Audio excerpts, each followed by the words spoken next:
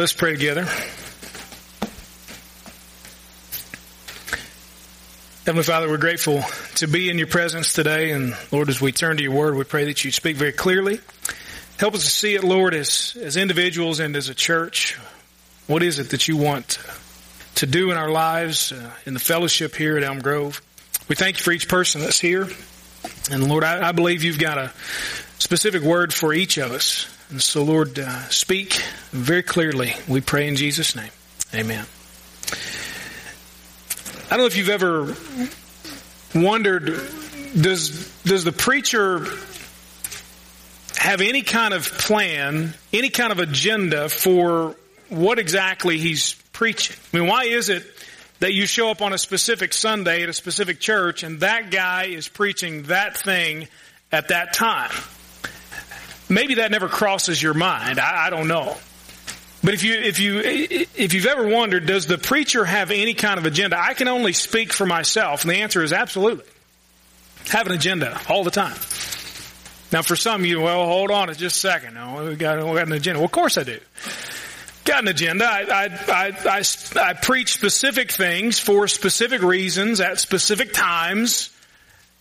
Mostly my agenda, I'll just tell you up front for full disclosure, is that as it says here on the pulpit, sir, we would see Jesus. I want you to see Jesus each week. That's my main agenda, is that you would see the Lord, the salvation that He's offered. You'd recognize your own need for that salvation and you'd surrender your life to Him. And for those who have already given their lives to Jesus, my agenda for you would be that you would absolutely, completely, fully, with no strings attached, no reservations, give yourself over to Him completely and never look back. That's my agenda. Now, more specifically, in certain sermons and series that I preach, I have an agenda. I want to accomplish this or that, or I believe this has come up and we might need to address this or whatever. This particular series is one of those. Just so you know, there's an agenda with this. I want us to make sure that we are as healthy a church as we can possibly be. And so that's my agenda with this series. So have you ever wondered, does that guy have any kind of plan, or does he just get up on Sunday morning and say, man, I forgot, I got to work today. So one day a week that I have to work and everybody's going to be there to watch me work, I better come up with something. That's not exactly what I did this morning. But I do have a specific purpose. In fact, lots of different purposes. This series, 3 Signs of a Healthy Church. My purpose is for this, whether you are a regular attender here at Elm Grove or not. I really believe that even just if you're here just this one Sunday, that this can help you. I really do believe, as I prayed this morning, I said, God, I think you've got something to say. So, God, I don't know exactly how to say it all, but Lord, just you say it and maybe that'll be good enough. I believe part of my purpose for preaching this particular series, I really do believe it's my responsibility as the pastor of the church to make sure to keep us on track or to get us back on track for some certain things, whatever that may mean. So that's part of it. I want us to make sure that we are as healthy a church as we can be. That's part of my responsibility. There are times when I see things that nobody else sees. That doesn't mean that I have x-ray vision. That just means that I work here. And so I see some things. I was talking with Eddie Cloud earlier. I've gone to school for this kind of stuff. And so things that I read and so on, I just, okay, wow, I maybe noticed something like that. Doesn't mean that I'm seeing things nobody else ever sees, but there's some things. So, okay, let's make sure to address these and make sure that we're staying on track. I've also served in a variety of churches. My home church was the first church that I got to be on staff at, and that's in Louisville. Huge church. At the time I was serving there was over 2,500 people coming every Sunday morning. In fact, the largest Sunday school class in the church was about this size. It was a Sunday school class. Just kind of put that in perspective. Some of you have never been to a church that big. It would just overwhelm you. That was my home church. I grew up there. It never seemed that big to me, and that was the first church I worked at. Then we moved to Atlanta, and I served at a relatively new church. It was a church plant, church start, and it was just about 3 or 4 years old, but it had really gotten big, and it was very, very exciting place to be and all that.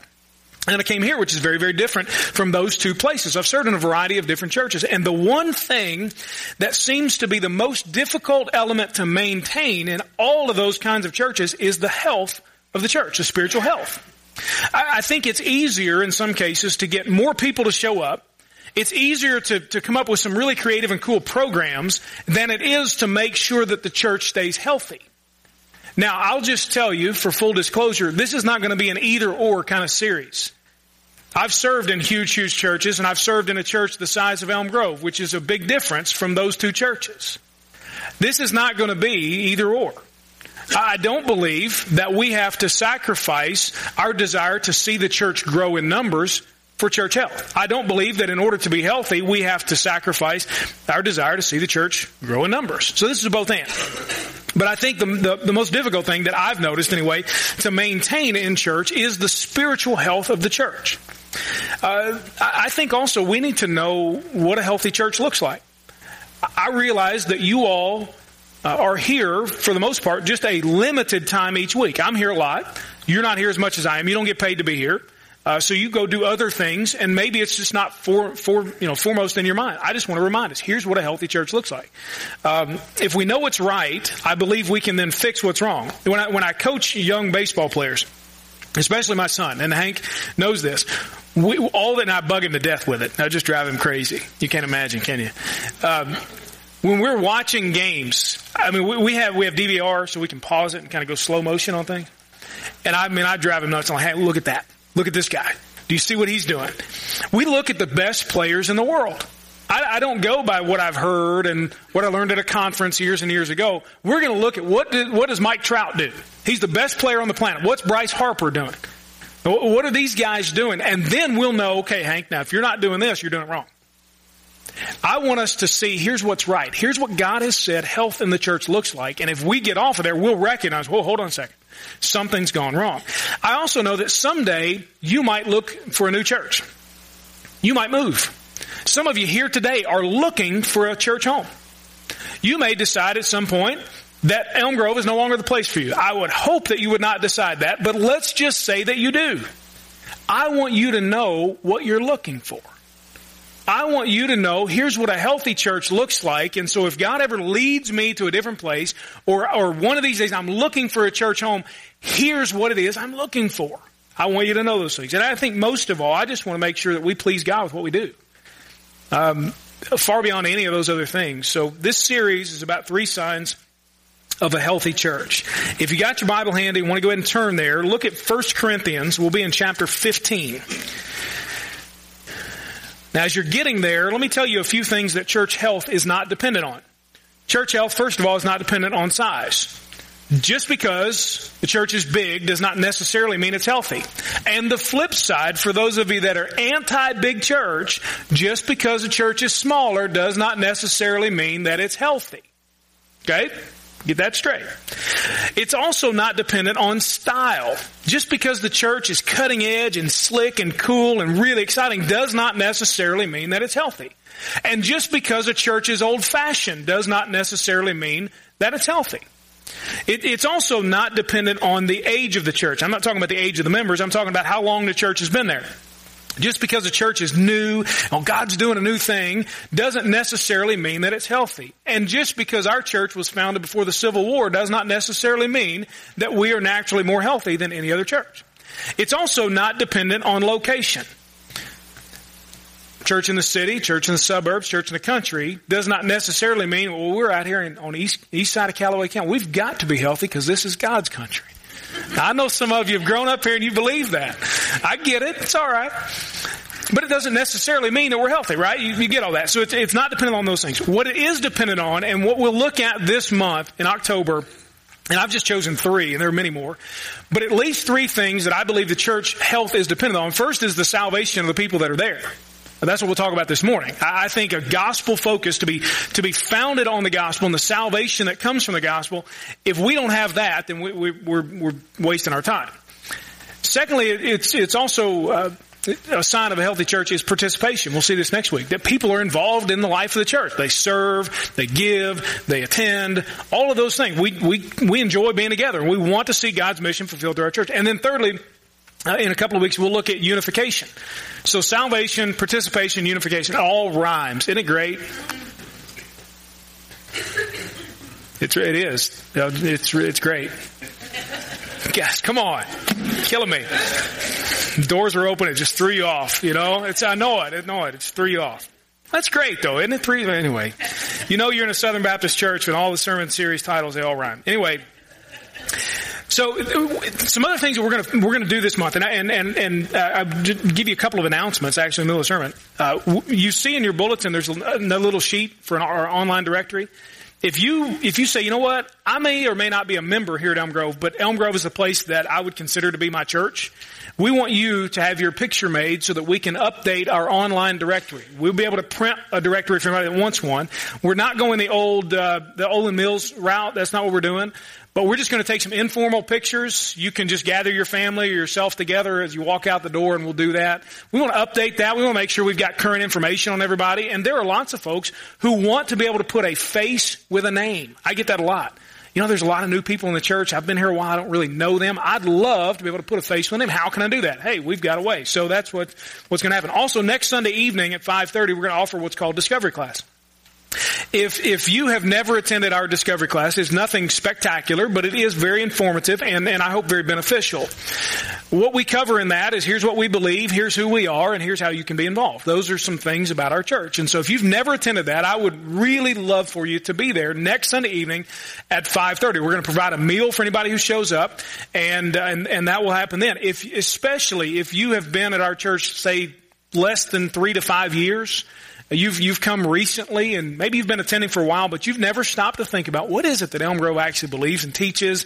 How are they run? How do they make decisions? How can I be involved? It would be wonderful for all that. I'm going to bug some people this week to get involved, just fair warning. So those are some things that are also going on this month. We want to make sure that we're talking about salvation and participation, unification, all those things.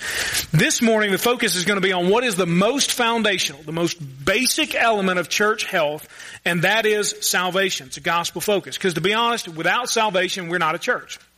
We're just a group of folks that enjoys each other, getting together every Sunday morning on the east side of Callaway County. That's what we are. Without gospel focus, without salvation, we're not a church. If we haven't been changed by the power of Jesus, then we're just getting together. We're just hanging out, which is fine, but we probably should not call ourselves a church anymore if that's what we're doing. You get what I'm saying? So this is foundational.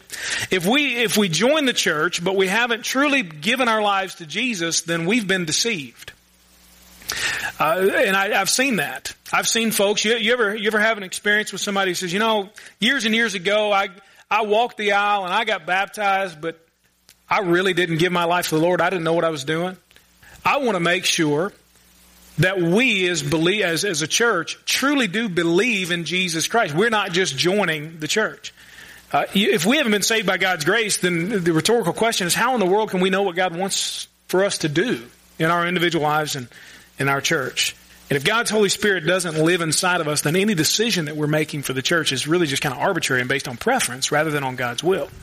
I say all that because in 1 Corinthians 15, Paul, the Apostle Paul, wrote to the Corinthians and reminded them of here's what's most important. A church that was facing a variety of issues, their issue mainly was disunity. They were not getting along on some things that probably shouldn't have caused any problem for them at all. And Paul spends the first 14 chapters addressing some specific issues. Here's how to handle this and this and this and this. And then he gets to chapter 15 and he says, look, just above all, let me just remind you of what's most important. So you put that in the context of he's addressing a church with issues that's not exactly the healthiest church in the world, and he takes them back to here's what's most important. 1 Corinthians chapter 15, look at verse 3. It says, for I passed on to you as most important what I also received, that Christ died for our sins according to the Scriptures, that He was buried, that He was raised on the third day according to the Scriptures, that He appeared to Cephas, that's the Apostle Peter, then to the 12, then He appeared to over 500 brothers at one time. Most of them are still alive, but some have fallen asleep. Then He appeared to James, then to all the apostles. Last of all, as one abnormally born, He also appeared to me. Paul says, let me take you back to what's most important. I've handed down to you what was passed on to me. Here's what's most important. And that is, then he presents the gospel of Jesus Christ. He tells them, this is what you've heard, this is what you've believed, this is where you've received salvation, and this is most important. Isn't it interesting that for a church that's experiencing some issues that needed direct involvement from a very strong and compassionate leader, Paul addresses the issues, but then he simply comes back and says, folks, no matter what we do, here's what's most important. The reason that salvation, you see this on your outline, the reason that salvation is the most important sign of church health is because it keeps the main thing the main thing. You ever heard that? The main thing, of course, is to keep the main thing the main thing. Salvation, Paul says, the gospel is the main thing, and that's why it's so foundational. There are many different kinds of answers that are given to church issues. I'm on several different emailing lists. And I don't know for your line of work if you get different things and folks write articles and they suggest stuff and whatever. But here are the titles of emails that I've gotten in the past month. Just the past month. 10 ways to improve announcements in your church. 6 ways your church can grow now. Overcoming guest barriers in the church. 8 reasons, this is great. 8 reasons many churches are living in the 1980s. Well, that's pretty good. 11 ways to be the church for those who don't go to church. 9 things a church bulletin must have. 8 reasons some pastors aren't ready to lead through revitalization. 8 reasons many pastors lack confidence. 10 signs you're leading in maintenance mode. 10 reasons you need to send a weekly email to your church. 9 relational evangelism ideas that work. And finally, 5 ways some senior adult churches became younger. Those are all the answers that I got this past month. The answer is, what's wrong with the church? Well, the question is, what's wrong with the church? Here's all your answers. I don't do math very well, but that's a lot of stuff. A lot of numbers, 11s and 10s in there. It adds up pretty quick. There's a lot of stuff I need to be doing, apparently. A lot of things we need to make sure that we're doing. We've got some changes to make in our announcements. We've got some changes to make in our confidence and our leadership and so on. Those are all the answers that are given. I'll just tell you, there's nothing inherently sinful or wrong or misguided about any of that stuff. The sources from which they come are all credible. All good folks who love the church and want to see pastors and churches and so on succeed and do well. But they're not the main thing. They're not the main thing.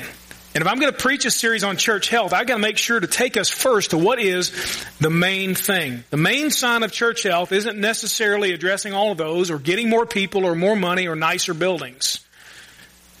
What we need to do is go to the Scripture, ask God to be brutally honest with us. And if I could ask you anything as the pastor of the church here, that would be that in your individual life, and especially I think for this series together, is that we would collectively ask, God, would you just be brutally honest with us about the health of our church? What's healthy, what's not? Where are we really getting it, where are we missing it? God, would you be brutally honest with us? And then we need to make any and all adjustments, any changes necessary to be the church that God wants us to be. That's what we need to do.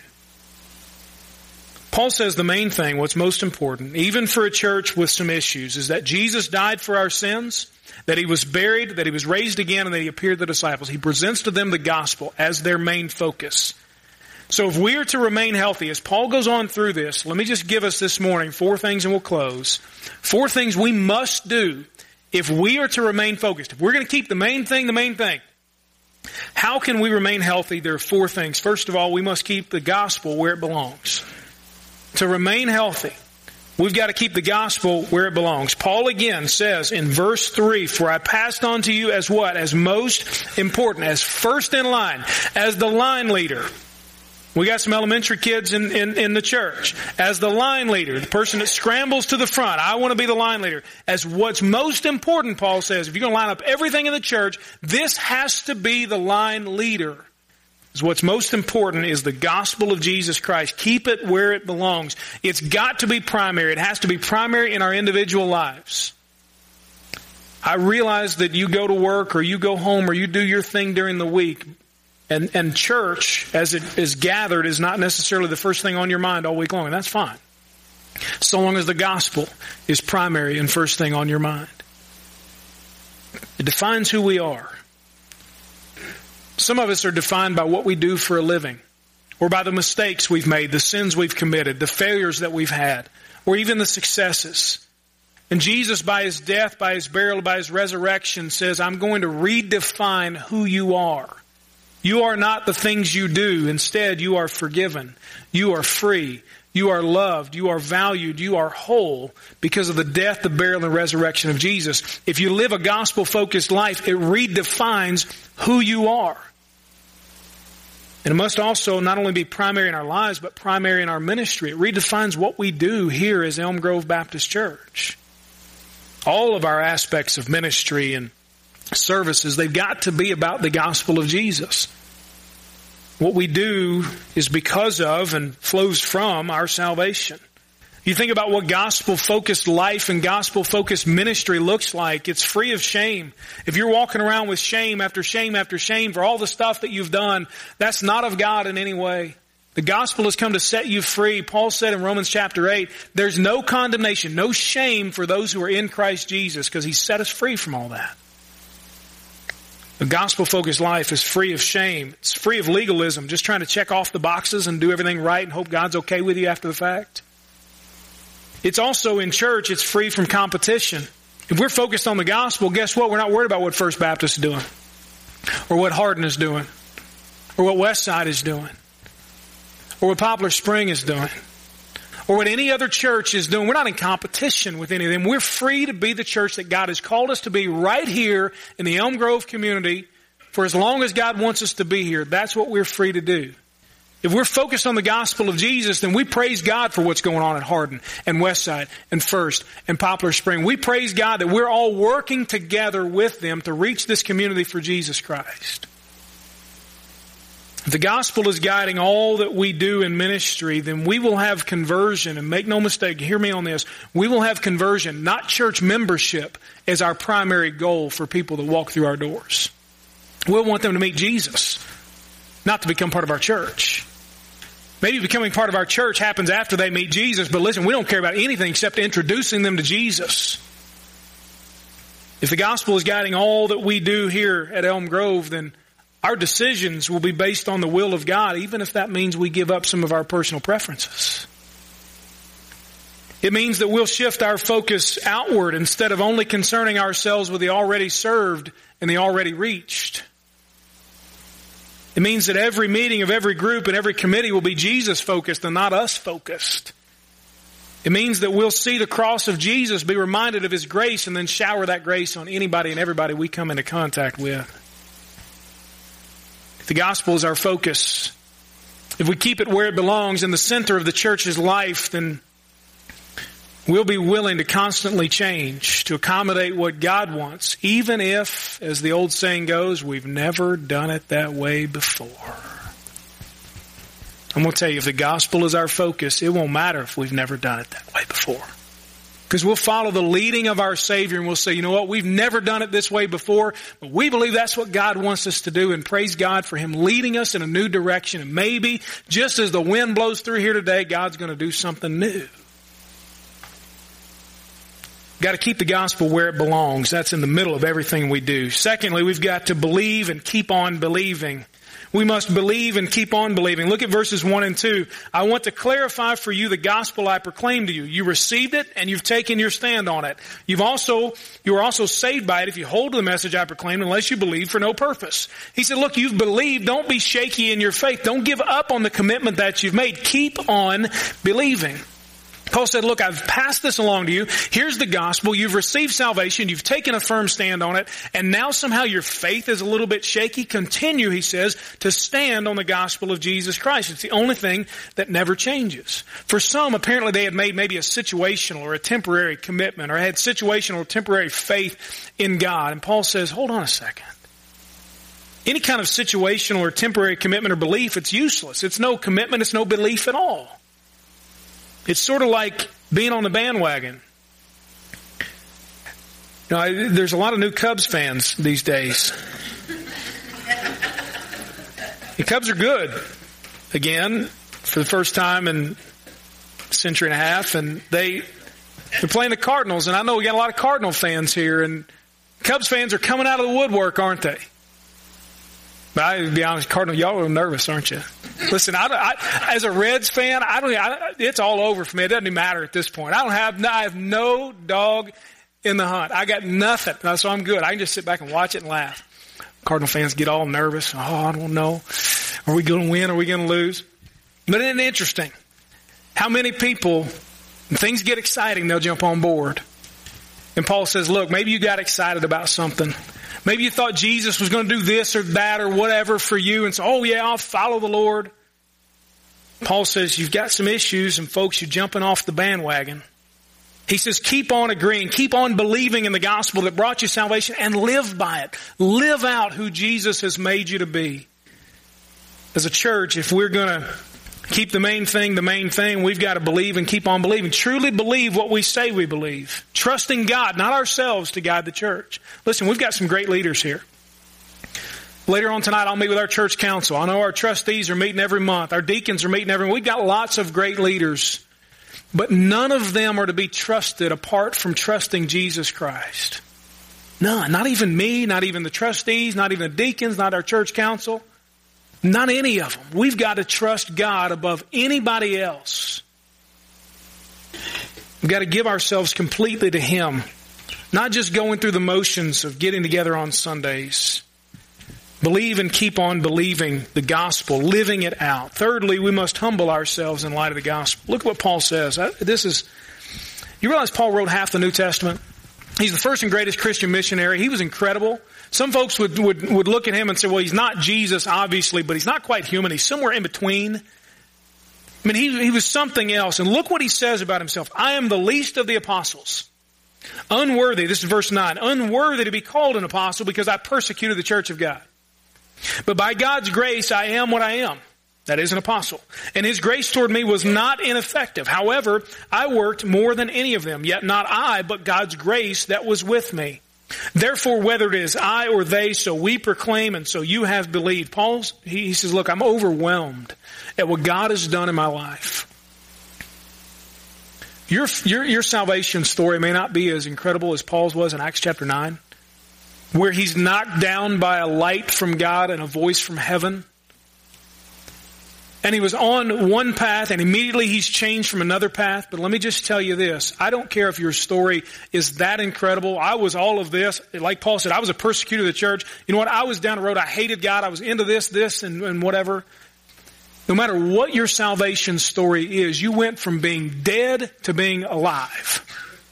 You were dead in your sin. God made you alive in Christ. That is just as dramatic as what happened to Paul.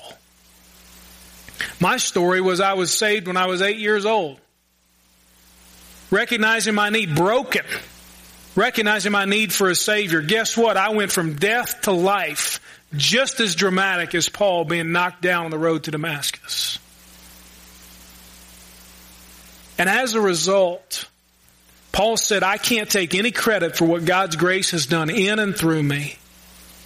If we want to be a healthy church, let's be sure that we take no credit for what God has done in and through us. That we humble ourselves in light of the gospel that I was dead, God made me alive in Christ. I can take no credit for any of it. I once was lost, but now I'm found. I once was blind, but now I see. And just because now I've been a Christian for 30 years doesn't mean that I've gained anything in the sight of God apart from the fact that I still stood in need of His grace and still do every single day. We can't take any credit. So whatever happens here at Elm Grove, whatever happens in and through us, let's humble ourselves in light of the gospel. Not thinking too highly of ourselves because we got more people, more money, better buildings than some other church. Let's respond to God as Paul did with total commitment. He said, I just worked harder than any of them after the fact, not to earn salvation, but because I was so grateful for what God has done in my life. I just gave myself completely to Him. Let's pray. Let's submit. Let's be desperate for God to do something in and through us that only He can take credit for. Fourthly, we must be more than a morality club. Look at verse 12. Now, if Christ is proclaimed as raised from the dead, how can some of you say there is no resurrection of the dead? Paul turns this to a resurrection focus. Again, focused on what's most important. Here he goes again. But if there is no resurrection from the dead, then Christ has not been raised. Makes sense, doesn't it? If people can't be raised from the dead, then Jesus is still dead. He's not been raised. And if Christ has not been raised, then our proclamation, our preaching is without foundation, and so is your faith. What does he tell them? Look, if Jesus is still dead, all that I've told you is useless. And everything you've believed is worthless. It's empty. In addition, we are found to be false witnesses. That means liars about God. Because we have testified about God that He raised up Christ, whom He did not raise up if in fact the dead are not raised. For if the dead are not raised, Christ has not been raised. And if Christ has not been raised, your faith is worthless. You are still in your sins. You see what he's telling them. Therefore, those who have fallen asleep in Christ have also perished. They're in hell. If we have put our hope in Christ for this life only, we should be pitied more than anyone. Paul says, if there's no resurrection, our preaching is empty and useless and worthless. You shouldn't listen to us.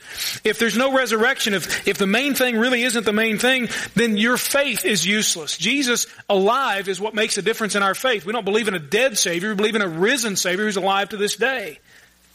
He says if there's no resurrection, then we're liars about God. We're telling you stuff that isn't true. Not only that, he goes on, and the most stark thing to me is that if there's no resurrection, Christianity is useless. Because eternal life then would be a myth. He says we're wasting our time. We're to be pitied above everybody. Why? Because we're wasting our time. We've suffered for nothing. We've sacrificed for nothing. And we've given up everything this world has to offer, all the pleasures of this world, for a lie. Don't ever believe that, well, if all this stuff if it's not true, then I really haven't lost anything. I mean, I've lived a good life. I've been nice to people. I've done some good things.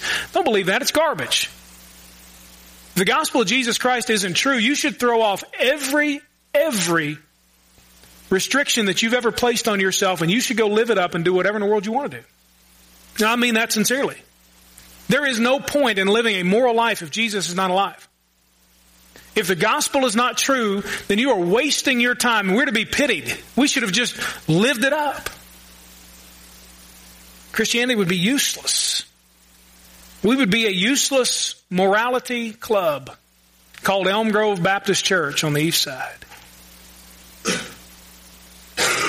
But because he is alive, we can't be just a morality club. We can't have as our focus in ministry simply just to live good, moral, upstanding lives. We can't teach our children that the essence of Christianity is just to be a good person and follow all the rules that the church sets for you. It's got to be more than that. If Jesus is alive, we're called to be so much more than a morality club. We're called to be radically changed by his grace and to live that out amongst ourselves and in our community. I hope that we are. And will always be so much more than just a morality club. Don't do this and don't do that. That we will be set on fire, literally changed radically by the grace of God through Jesus Christ. And far more than just telling people what you should and should not do. We'll see God work in and through us to radically change their lives. A couple of questions as we close that I just want you to consider. The first would be, how is it that in your own individual life, how does the gospel, how does your salvation, how does the message of Jesus Christ, how does it need to further infiltrate your heart and your life? How does it need to touch you really inside? What else needs to be touched? Is it your mind? Is it your emotions? Is it your choices? What is it that God needs to touch inside of you? What inside of you needs to be changed? You know. What would you say to God this morning? Lord, infiltrate every part of who I am with the message of Jesus Christ to change me from the inside out. I mean, what if that was your prayer this morning? What if maybe for the very first time you say, I need my life to be touched by the grace of God. I need to give myself over to Jesus Christ. I recognize that He came and He died for my sins. The only way that I could be forgiven was that a perfect sinless sacrifice would die for my sins. God says that's enough, and I'm going to hide myself under the cross of Jesus Christ. Give my life to Him. What is it? How is it that the gospel or your salvation needs to further infiltrate your heart and your life? And then, church, how does the gospel need to change what we do? I don't have all those answers. I told you my prayer would be that we would just get honest before God and say, Lord, you just open us up as a church, as Elm Grove, and say, Lord, you be brutally honest with us. Show us what it is that needs to be touched by the gospel here. What preferences need to die in you and me? What preferences need to just die and go away? What needs to change? What needs to be revitalized with the power of the gospel? How is it that in our lives and in our church, the gospel of Jesus Christ needs to be returned to being the foundation for who we are and what we do? I wonder if you'd pray those prayers this morning as we close. Let's bow together.